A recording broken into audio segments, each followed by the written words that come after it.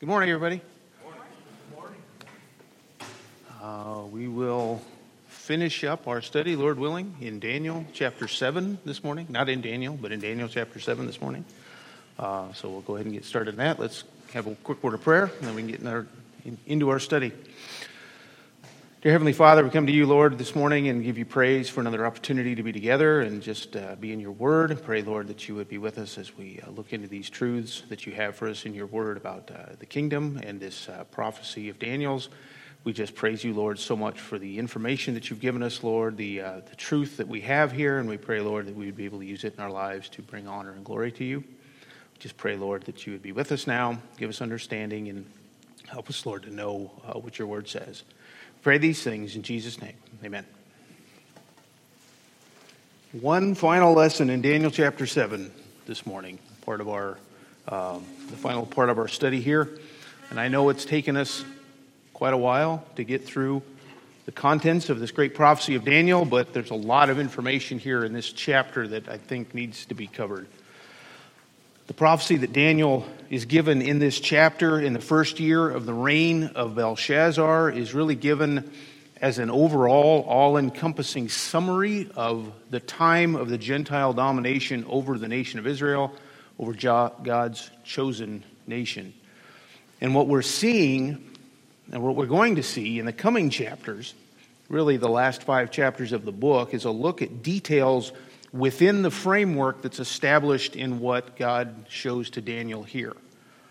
From this point on, in Daniel, we're going to see details as they relate to these nations that have been represented here in chapter 7, to the impact that they will have on the nation of Israel specifically, and on the coming kingdom that God will establish on earth and will set up his son as ruler over. By the time that we get done with Daniel, we're going to have a much fuller understanding of the plan of God as it relates to the nation of Israel, but also as it relates to the Gentile nations as well. So as we come to Daniel 7 in our study this morning, we've finally come to the climax of the chapter. We've come to the focal point of God's plan, really, for all of creation, as we look into this time of the restoration of all things.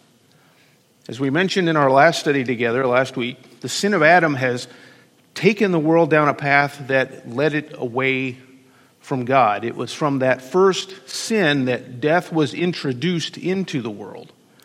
And death led to corruption, and that corruption has tainted all things. Not only is man corrupted by sin, but all of creation groans and suffers in corruption as well.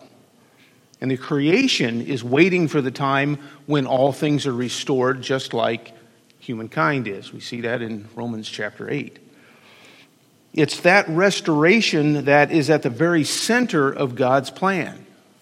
It's that restoration that God, in his sovereignty, is ultimately leading everything towards. We mentioned the cross of Christ last week, and we mentioned the purpose of the cross of Christ. It's to bring about salvation. But what's it to bring about salvation from? From sin, from death, from corruption. Christ's work on the cross took us from our corrupt state and brought us in line with the righteousness of God. He took that corruption away from us. He restored us, or he reconciles us to himself. Now, I want you to see this. Turn with me over to the book of Romans for just a minute. I know we said Daniel 7, but we're going to go over to Romans chapter 5. And I just want to let you know that we're going to be all over in our study this morning. So get your fingers ready to turn to multiple passages. We're going to be in several different passages today. But Romans chapter 5, probably all of us are familiar with Romans 5:8. But God demonstrates his own love towards us, and that while we were yet sinners, Christ died for us. And we all know that verse, and we're infinitely grateful for the truth in that verse. But Paul goes on from that verse, right? In verse 9, he says, "Much more then, having now been justified by his blood," and that's what the cross accomplishes in us. In those who put their faith and trust in the work of the cross, justification, being declared righteous by God. We were declared righteous by God so that, and he continues on in verse 9, we shall be saved from the wrath of God through him. For if while we were enemies, we were reconciled to God through the death of his Son, much more, having been reconciled, we shall be saved by his life. And not only this, but we also exult in God through our Lord Jesus Christ, through whom we have now received reconciliation. See, the end result of our justification, there is an end result of our justification that involves eternity. It involves not only a point in time, but it involves our salvation and for eternity after that. It involves being saved. It involves now living a new life. And it's a new life that has been reconciled to God by being justified through accepting the free gift of salvation. Down in verse 17 of Romans 5, Paul goes on to say, for if by the transgression of the one death reigned through the one, much more those who receive the abundance of grace and of the gift of righteousness will reign in life through the one, Jesus Christ. And this sums up the point very nicely here. Through the one man, Adam, came death. Death reigned. The problem was introduced when Adam sinned. Through the one man, Jesus Christ, comes grace, the offering of the gift of righteousness which leads to eternal life and reigning in life. Death is defeated. Life has now been restored to those who accept the free gift of salvation. And if we read through chapter 6, which we're not going to do, but I'm always tempted to read through Romans 6 whenever I turn over to Romans. But I'll encourage you to read through Romans 6 on your own later. But if we read through Romans chapter 6, we'd see that we have been raised to new life in Christ, a life that is no longer in slavery to sin, but a life that is free to live as servants of the living God. That's a freedom that we did not have before. And we now have that freedom in our life here on earth, and we will have that same freedom for all eternity. In the kingdom of God, there will be those who live, who exist to be servants of God. Just as God created man to be in the first place, before the one man, Adam, messed that all up. Now we say that, we point to Adam, but I don't think we can be too hard on Adam because he wasn't any different than the rest of us. He was just the one who had the unfortunate distinction of being the first one to fall into sin, along with Eve. But if any one of us had been in his place, we'd still be a fallen race, wouldn't we? So the cross of Christ is the way in which God provided a fix for the sin problem brought about by Adam at the fall. A fix that everyone who's going to be a part of God's kingdom is going to have to take part of in faith or through faith. It's this time when everything is fixed that we're going to look at in our study this morning, that Daniel's prophecy is leading us towards. The time when the world is going to be restored to God. Just to highlight a few of the main points that we've seen so far in chapter 7. We've looked at this chapter over several months, and I don't even remember when the first day was the date of the first lesson of chapter 7 was. But it's been a couple of months at least. So we've looked at it over a couple different months, so I just want to give you a brief recap of what we've seen so far. We've seen that Daniel was in the middle of a vision that he had one night in bed. He wakes up because he has this vision. The vision starts with a great sea being stirred up. And we said that the sea was the mass of humanity. And 4 beasts come up out of the sea that's stirred up. And the beasts represent 4 nations. There's Babylon, there's Medo-Persia, there's Greece, and then finally there's Rome. And out of the last one, the 4th beast, the Roman Empire, the last human empire, comes a little horn that represents the final world ruler. And we said this is the Antichrist. That little horn is the Antichrist. And the Antichrist, as we saw in our last few studies, in our last study, we saw that he's going to be slain, he's going to be judged by God in order to make way for the last kingdom on earth, the final kingdom that will ever be needed on earth. And that really brings us to where we're at in our study of the chapter. Right after the judgment has been passed on earth, the Antichrists and the nations have been judged. And we looked last time at three different judgments that comprise the judgments of the nation. There's the judgment when Christ returns in the air with the battle, or really the slaughter at Armageddon in Revelation chapter 19. There's the separation of the sheep and the goats, which takes place shortly after the events of that battle, which we see in Matthew chapter 25. And then we also looked at the great white throne judgment, which takes place after the 1,000 years of the millennial kingdom are completed in Revelation chapter 20. But now, after the final beast has been judged, we're ready to look at the coming kingdom, the last piece of Daniel's vision here. So look with me at verse 13. He says, I kept looking in the night visions, and behold, with the clouds of heaven, one like a son of man was coming. And he came up to the Ancient of Days and was presented before him. And to him was given dominion, glory, and a kingdom, that all the peoples, nations, and men of every language might serve him. His dominion is an everlasting dominion which will not pass away, and his kingdom is one which will not be destroyed. Now, we've read these two verses before, several times really in our study of the chapter.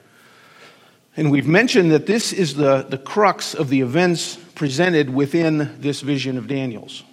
This is the point where the kingdom is given to the king, to Christ himself. And we have to keep in mind, the nation of Israel, at the time that Daniel receives this vision, they're living in a state where they have no hope, or at least very little hope in front of them. If you think about Israel, or you think about Judah, really, that was taken into captivity from the Babylonians, but they had been in captivity for a number of years, somewhere around 40 years at this point. And things were getting worse for them, not better, but worse. Remember, this is in the first year of Belshazzar, and if you remember, Belshazzar was the one that took the vessels out of the treasury and used them in his drunken party. He was not one who was very kind to the Jews. So 40 years has gone by. Things are getting worse. Now, when we think about history, 40 years might not seem like a long time from a historical standpoint. I don't know if you're like me, but if I think back in time and I think of a gap of 40 years for something that happened 2,000 years ago, that just seems like a little blip in the road to me. But if you think about 40 years, for an individual, 40 years is a long time. It's long enough to give up hope. 40 years could be a lifetime for someone, or half of a lifetime for someone. I mean, let's face it, if you were promised something 40 years ago, some of us may not even be able to think back to 40 years ago, but those of us that can, think of something that happened 40 years ago that someone promised you on a day that was 40 years ago from today. If you come to today and that promise hadn't been fulfilled, what are you thinking? That's not happening, right? There's no point in holding on to hope for that. And so that's where the Jews really are at this time. They've been waiting for deliverance, but it's been a long time coming for them. The concept of the coming kingdom was not a new thing to them. This was something that had been promised to them from ages past. In fact, as far back as Genesis, there is the promise of a king and a kingdom. And I want us to see this, and this is where our fingers are going to get busy. Turn back with me to Genesis chapter 49. And I'm going to try not to steal Toby's thunder here in Genesis 49, but we'll just look at this briefly.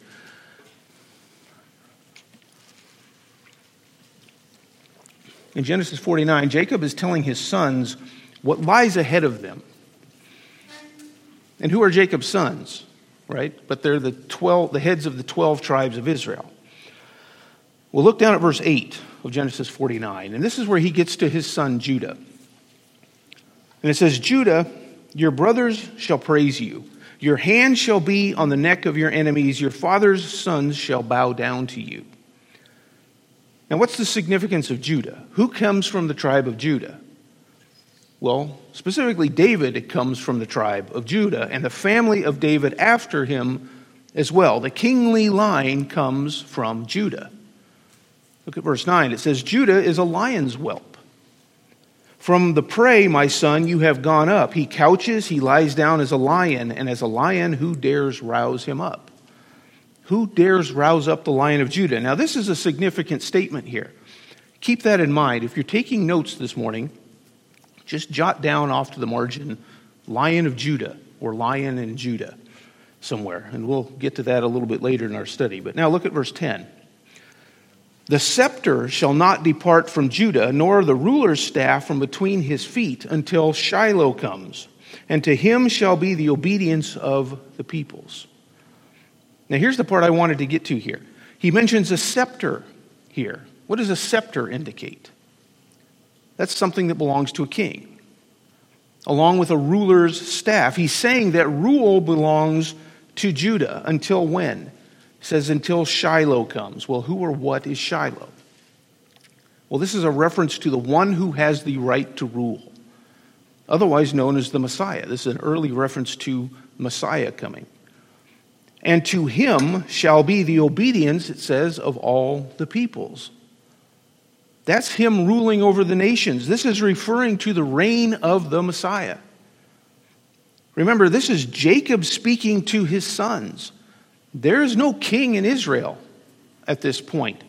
There's barely an Israel at this point, right? I mean, in fact, Israel is just a big family at this point. It's Jacob and his sons and their sons after them. And yet here we see the promise of a king who will reign over all the peoples coming through Judah. Now, this is a very early indication of this, but there are more of this throughout the Old Testament, and I just want to show you a couple more. So turn over with me to 2 Samuel chapter 7. And in 2 Samuel 7, David is all ready to build a temple for God. David's already king at this point, and he's ready to build a temple for God. And he's feeling bad that he lives in a palace while God dwells in a tent, right? The tabernacle was still the center of worship, and so he wants to build a temple. But God stops him. God doesn't want him to. Why? Because he tells him that his descendant Solomon, a man of peace and not of bloodshed, he will build a temple for the Lord. And we see this down in 7:13, verse 13. It says, he shall build a house for my name, and I will establish the throne of his kingdom forever. I will be a father to him, and he will be a son to me. When he commits iniquity, I will correct him with the rod of men and the strokes of the sons of men. But my loving kindness shall not depart from him, as I took it away from Saul, whom I removed from before you. And your house and your kingdom shall endure before me forever. Your throne shall be established forever. What is God promising to David here? That he will have a long life or a long kingdom? Well, not specifically just David, but the throne of David here is established forever. David's kingdom, the reign of the house of David, if you want to call it that, will last how long? Forever, right? Unlike Saul, whose kingdom God took away, he will not do that to David. So the kingship of David's line will continue without end. Another passage, turn over with me to Isaiah chapter 9. And this is a very familiar passage to us. We usually associate this passage with Christmas. And while we're a little early for Christmas, this would be a good time to warn you that Christmas is pretty close. So just as long as... It's kind of that time of year where we think, oh no, Christmas is like... may have already been putting up lights. I'm not naming names.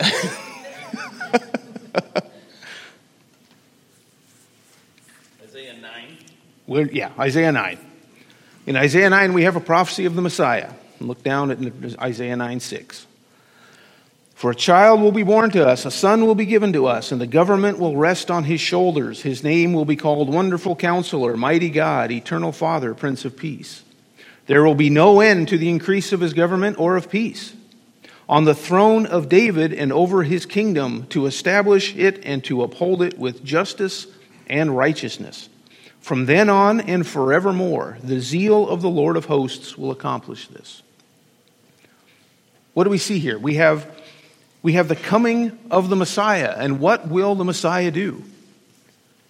He will rule. He will reign on the throne of David and over his kingdom, Isaiah says.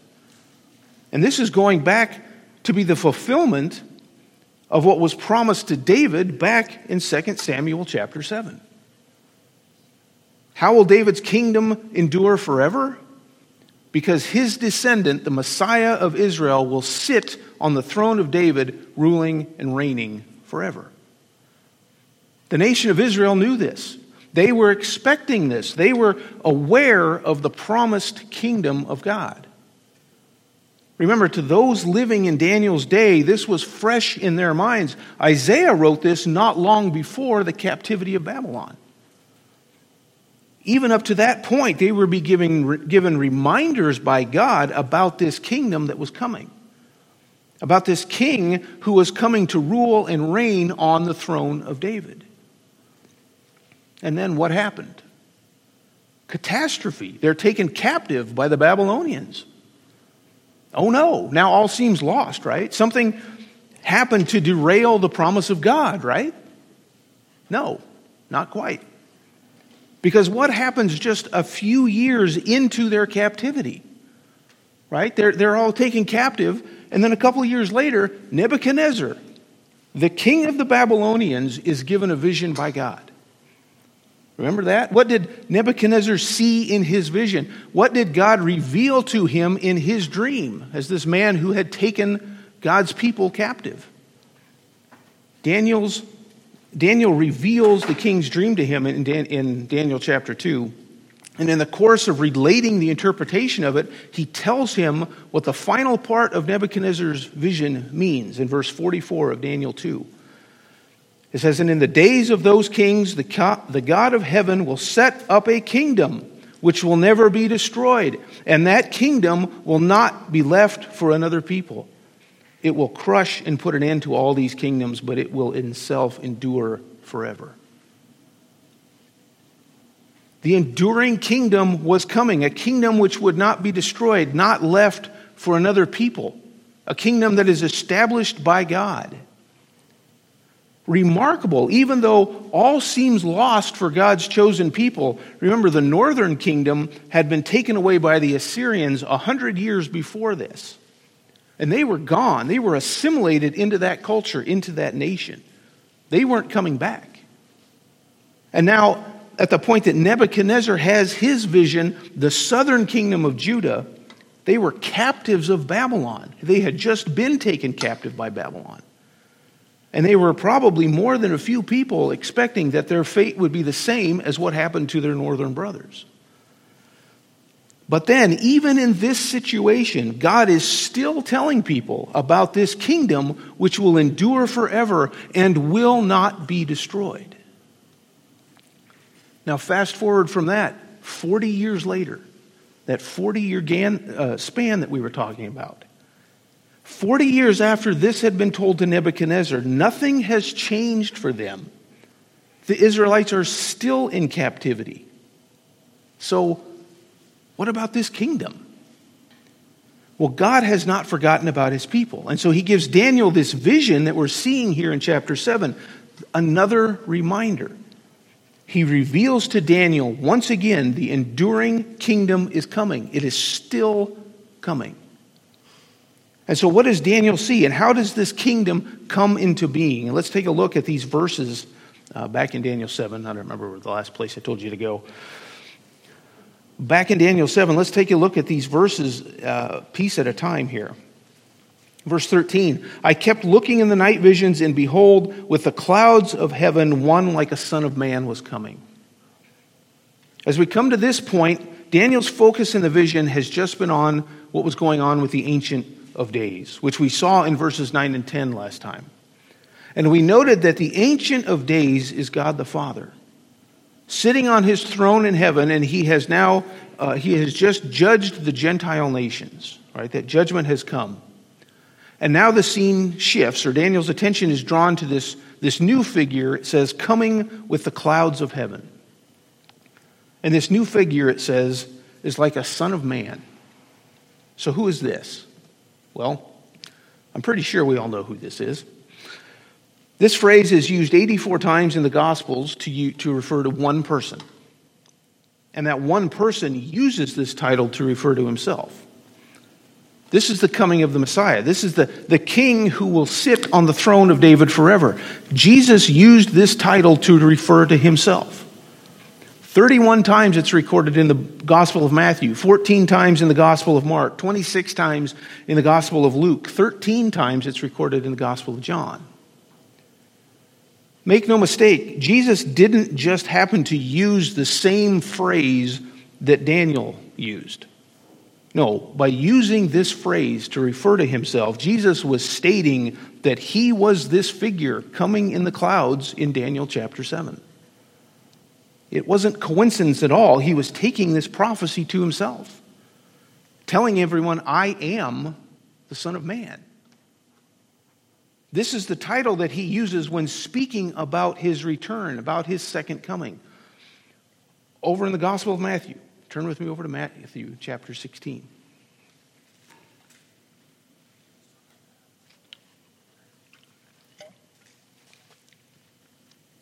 The 16th chapter of Matthew, he says down in verse 27, "For the Son of Man is going to come in the glory of his Father with his angels, and will then recompense every man according to his deeds. Truly I say to you, there are some of those who are standing here who shall not taste death until they see the Son of Man coming in his kingdom."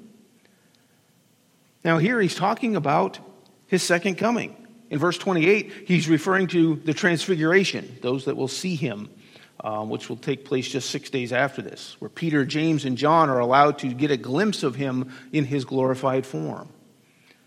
But even that is an early look at what he will be like in the kingdom, the form the Son of Man will take.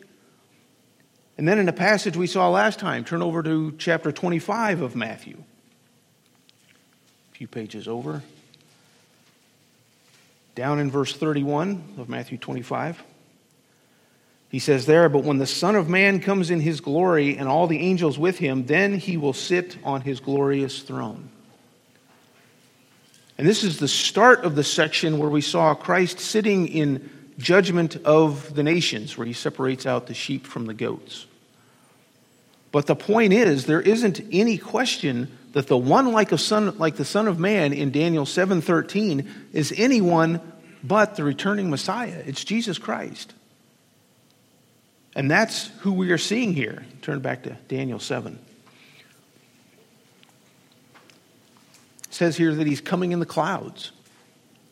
Now, the mention of clouds in the passage seems almost insignificant. It just seems like, okay, it's a nice setting, it's a nice pretty picture, but I think even this has some significance. After his resurrection, do you remember how Jesus left when he ascended into heaven in Acts chapter 1? Acts 1, 9 through 11, I'll just read these. "And after he had said these things, he was lifted up while they were looking on, and a cloud received him out of their sight."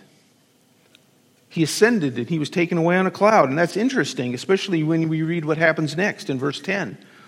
"And as they were gazing intently into the sky while he was departing, behold, 2 men in white clothes stood beside them.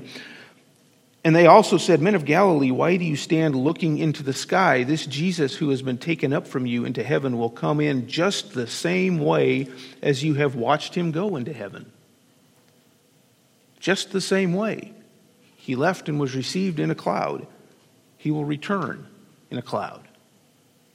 What is Daniel seeing? He's seeing the Son of Man coming in the clouds. Again, not a coincidence. This is all carefully thought out, carefully crafted in God's sovereign plan. Daniel is witnessing Jesus coming back in just the same way that he will ascend, and I say will because it was future for Daniel, right? In Acts chapter 1. In the same way as the disciples are told by the angels that he will return again. In 1 Thessalonians 4:17, we're also told that at the rapture, we will be caught up together with those who have already died. Where? in the clouds to meet the Lord in the air. He will also be coming back in the clouds then as well. John also tells us in the book of Revelation, the very first chapter, verse 7, "Behold, he was coming with the clouds, and every eye will see him, even those who pierced him, and all the tribes of the earth will mourn over him. Even so, amen." So this is marvelous stuff. You can't make this stuff up. This is God's sovereign plan at work here, tying these events all together for us in his word. So this is what Daniel is seeing in his vision. Okay, so we see Jesus coming in the clouds. Well, what happens next? Continue on to verse 13. "And he came up to the Ancient of Days and was presented before him." And here we have the interaction between the Ancient of Days and the Son of Man. So we note here, and we talked about this a little bit last time, that they can't be the same person. We mentioned that in our last study. The Ancient of Days is God the Father. The Son of Man is God the Son. And that's what we're seeing presented here. And it's the same scene that the Apostle John saw in the book of Revelation as well. And we got more detail, and we get more detail as to what goes on there. So, book of Revelation. Turn over to chapter 5 of Revelation with me. If you remember in our last study, we looked in Revelation 4, where we talked about God sitting on his throne, just like we saw in verses 9 to 10 of Daniel 7. Now, following that scene, we read this in Revelation 5. Look at verse 1. And it says, "And I saw in the right hand of him who sat on the throne a book written inside and on the back, sealed up with 7 seals." Now, if you're familiar with the book of Revelation, this book or this scroll is the basis for the entire rest of the book.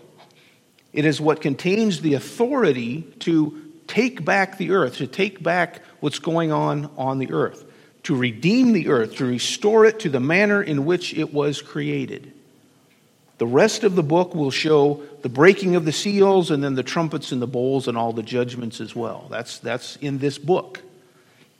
Verse 2. "And I saw a strong angel proclaiming with a loud voice, 'Who is worthy to open the book and to break its seals?' And no one in heaven or on the earth or under the earth was able to open the book or to look into it. And I began to weep greatly because no one was found worthy to open the book or to look into it." And you see this picture, and this is upsetting to John, right? Because he realizes the significance of what he's seeing here. If this book is not opened, then all is lost. There is no redemption. There is no reclaiming of the earth if no one can open this book. Then we get to verse 5. "And one of the elders said to me, 'Stop weeping. Behold, the Lion that is from the tribe of Judah, the root of David, has overcome so as to open the book and its 7 seals.'" Don't be upset, John. There is one who can open the book, who can unroll this scroll. And who is that? The Lion of Judah, the root of David. Did you put down that note I told you to put down back when we were in Genesis 49?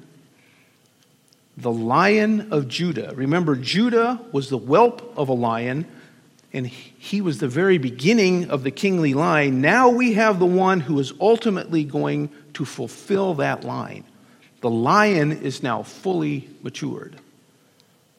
It also says he's the root of David, David's offspring from David's line.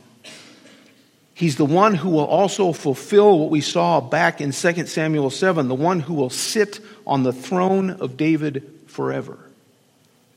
Verse 6 says, "And I saw between the throne with the 4 living creatures and the elders a lamb standing as if slain, having 7 horns and 7 eyes, which are the 7 spirits of God, sent out into all the earth. And he came and he took it out of the right hand of him who sat on the throne." Jesus Christ comes forward, the Lamb that was slain, and takes the scroll or the book out of the right hand of God the Father. He is presented before the Ancient of Days, and he takes the scroll that only he can open. The scroll is his right to rule. We're seeing more detail in the same scene that's going on in Daniel chapter 7. John is getting a glimpse of the same scene that Daniel saw. Turn back to Daniel 7. since Daniel 7 is our main text. I have not forgotten that, by the way. So the Son of Man is standing before the Ancient of Days. And in Daniel, it says he was given several things here, starting in verse 14. It says, "And to him was given dominion, glory, and a kingdom, that all the peoples, nations, and men of every language might serve him. His dominion is an everlasting dominion, which will not pass away, and his kingdom is one which will not be destroyed." So he's given several things here. The first off, it says he's given dominion. This is the word meaning ruling authority. He will be given absolute authority to rule. You realize the kingdom of God will be what we think of as, and I know we don't like this word, but a dictatorship or a monarchy, if you will. There will only be one man at the head of the kingdom. There is one sovereign ruler, and that will be Jesus Christ. We pride ourselves on our form of government where we have a republic that represents the will of the people and see a sole absolute leader as an evil form of government, right? We hear of a nation that has one person at the head of it, and we cringe at that today. But the reason for that is the same reason as why John was weeping in Revelation chapter 5. There was no one who was worthy to absolutely rule on the earth. The problem with a dictatorship or a monarchy today is that there is no one person who can rule that is not tainted by sin, and therefore that system is destined to fail. At least in a republic like we have the opportunity to try to influence what's going on. We all supposedly have a say in what's going on. But in the kingdom, you understand, we're not going to be voting because Jesus Christ will be making every decision perfectly. He will have all authority. Look down at verse 27 in Daniel 7. During the interpretation of this, the angel tells Daniel there, "Then the sovereignty, the dominion, and the greatness of all the kingdoms under the whole heaven will be given to the people of the saints of the highest one. His kingdom will be an everlasting kingdom, and all the dominions will serve and obey him." Now here in this verse, we do see that saints will rule and reign in the kingdom as well, and we'll talk about that aspect in just a little bit.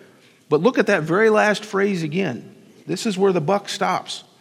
All the dominions will serve and obey him. Who is that? Who's all the dominions? That's everybody. There won't be anyone who doesn't obey Christ, who doesn't submit to the authority of Christ. He will have absolute authority. Any authority that we have will ultimately be answerable to him, to the king. If we rule and reign with him, we'll be middle management because he will be our head. Now that concept might at first make people uneasy because we do look at a government where we have no voice as a bad thing. But the second thing from verse 14 that we see that Christ will have in his kingdom should give us great comfort in that. The second thing is that he's given glory, which is another word for honor. He will have honor. What does that mean? It means that all those who submit under his authority, they won't resent him as their boss, as their head, as their leader, but they will give him honor. How often do we see that today? The leader of a nation that everyone respects and honors. We certainly don't have that in our country.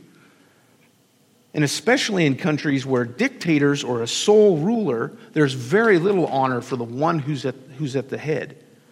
But when Christ is ruling from the throne of David, he will be honored by all. In other words, it will be a privilege to submit to the authority of the Son of Man. Think of working for the absolute best boss that you've ever had. And then take out any bad qualities that best boss had, right? Everybody has something that they can nitpick from their boss, even ones they like. Take out any of those bad qualities, and then take all of their good qualities that are left and multiply that by 10,000. And then you're still not even going to be close to how much of a privilege it's going to be under the rule of Jesus Christ. how refreshing it will be to live in a time when Jesus Christ is given nothing but honor. When you won't have to overhear conversations that make fun of him, or see a TV show that questions his work or questions the creation, or look on the internet and find some article that questions everything that's going on around us, or we won't have to hear his name being taken in vain just when we're walking down the street. Everyone will be living to give him honor and glory. Another thing that we see about the kingdom, verse 14, is the enormity of it. It will be all-encompassing. It says that all the peoples, nations, and men of every language might serve him. And we just looked at verse 27, which said, and all the dominions will serve and obey him. Verse 27. This kingdom will have no rivals. It will encompass everyone and everything that is alive, that is left on the earth at this time. There will be no other kingdom. No more wars, no more violence, no more conflict of any kind. It will encompass everything. Anyone that is in the kingdom at this point in time will serve and obey him. We're familiar with passages like Isaiah 11, verse 6, which says, and the wolf will dwell with the lamb, and the leopard will lie down with the kid, and the calf and the young lion and the fatling together, and a little boy will lead them. Right? This is a depiction of the way things will be in the kingdom. There will be no reason to fear even the animals. Children will be able to play with a leopard just as much as they can play with a lamb. We'll have petting zoos with fully grown leopards in them, right? You don't send the kids into the leopard part of the zoo today, right? I remember an article from a couple of years ago about a lady who was at the zoo, and she climbed over a barrier into a jaguar's enclosure to take a picture of it. And guess what happened? We're not in the kingdom. She got attacked by the leopard or the jaguar or whatever it was. But that's today. That's in our age, right? We're not in the kingdom yet. Go ahead and pet the lambs and the calves. Don't pet the leopards or the jaguars. Don't take that verse to heart today. In chapter 35 of Isaiah, we read this in verse 7. It says, and the scorched land will become a pool, and the thirsty ground springs of water. In the haunt of jackals, its resting place, grass becomes reeds and rushes. What's that saying?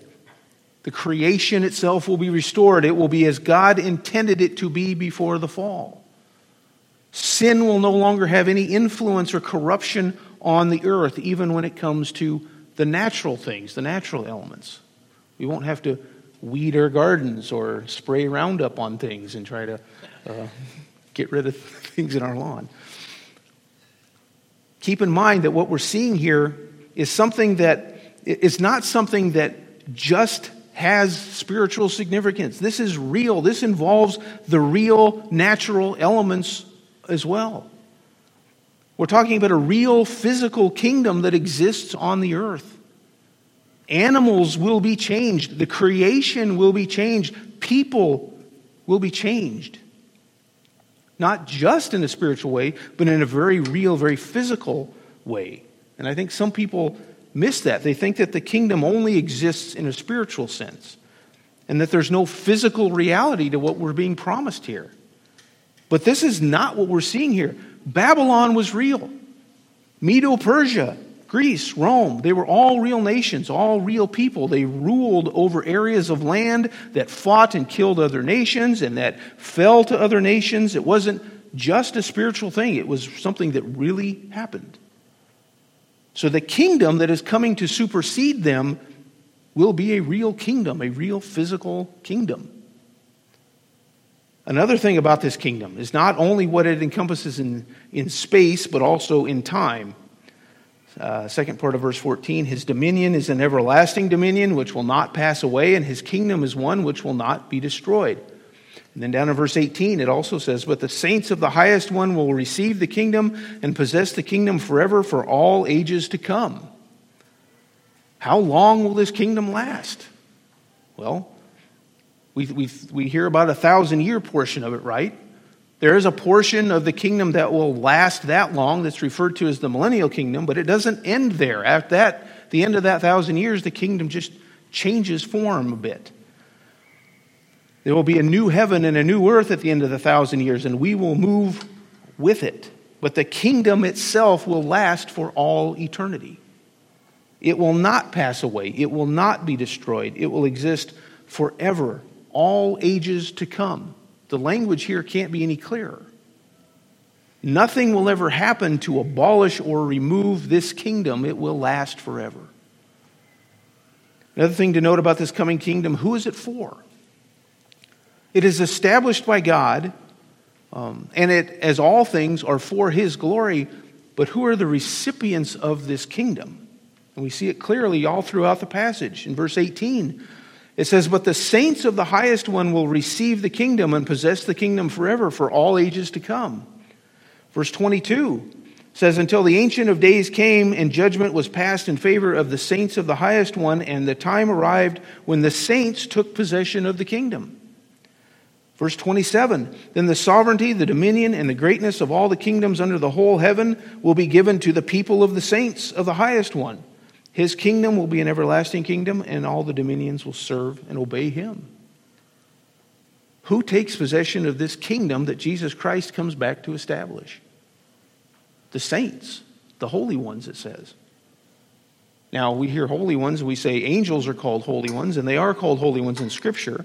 And I'm sure angels will play some part, but that's not who's in view here. Hebrews chapter 2 tells us that it is man, not angels, who are intended to rule over the creation. Even though now, for a little while, we are not ruling over it as we should, but when will we? When we take possession of the kingdom. The saints are those who have been redeemed from every age. There are Old Testament saints, there are church age saints, there are tribulation saints. Anyone who has ever called upon the name of God in faith for salvation will be a part of this kingdom. There will be different parts to play, there will be different roles and responsibilities, but we will all be there participating in this glorious homecoming. What a glorious and thrilling thing to think about. Daniel is in the unique position to get a glimpse of an event that will not happen, from his perspective, for at least 2,500 years. And he's being allowed to witness the scene where Jesus Christ comes to take His kingdom, the time when all things are restored as to what they should be. And the earth is filled with those who are living to give glory and honor to Him who lives forever. What an awesome sight. What an awesome event. And the enormity of what Daniel is seeing in this vision is not lost on him. He finishes the chapter. And yes, we're finally getting the last verse in the chapter. He finishes the chapter in verse 28. "At this point, the revelation ended. As for me, Daniel, my thoughts were greatly alarming me, and my face grew pale, but I kept the matter to myself." This is quite the vision to behold. It goes from the four greatest and most powerful empires that the world has ever or will ever know.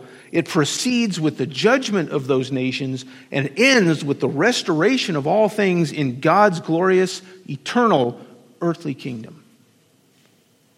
Daniel is greatly alarmed. His face turns pale. He almost becomes sick here, having seen this vision. But he says, but he keeps the matter to himself. Now, I hear that phrase, and to me it sounds like, so he didn't tell anybody? But this doesn't mean that he didn't tell anybody. This doesn't mean that he hides this. We already saw at the beginning of the chapter that he wrote it down and related it, right? Because what are we doing? We're reading about it, right? We're studying it. So that doesn't mean that he didn't tell anybody about this. But what it means is that he kept it in his heart. Or we might say he took it to heart. Daniel absorbed the importance, the magnitude of what he was seeing here. And I would say after reading through this chapter that we ought to do the exact same thing. This is it, folks. This is what it's all about. The coming kingdom, the restoration of all things. What we're seeing here is what will someday be our home. All that we do should be with the focus of this day, this time in mind.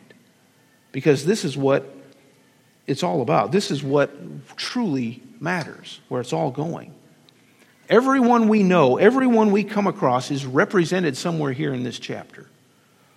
They will either be with us in the kingdom, ruling and reigning with Christ for all eternity, because they've placed their faith and trust in Christ for salvation. Or they will be a part of the judgments that Daniel saw for the nations.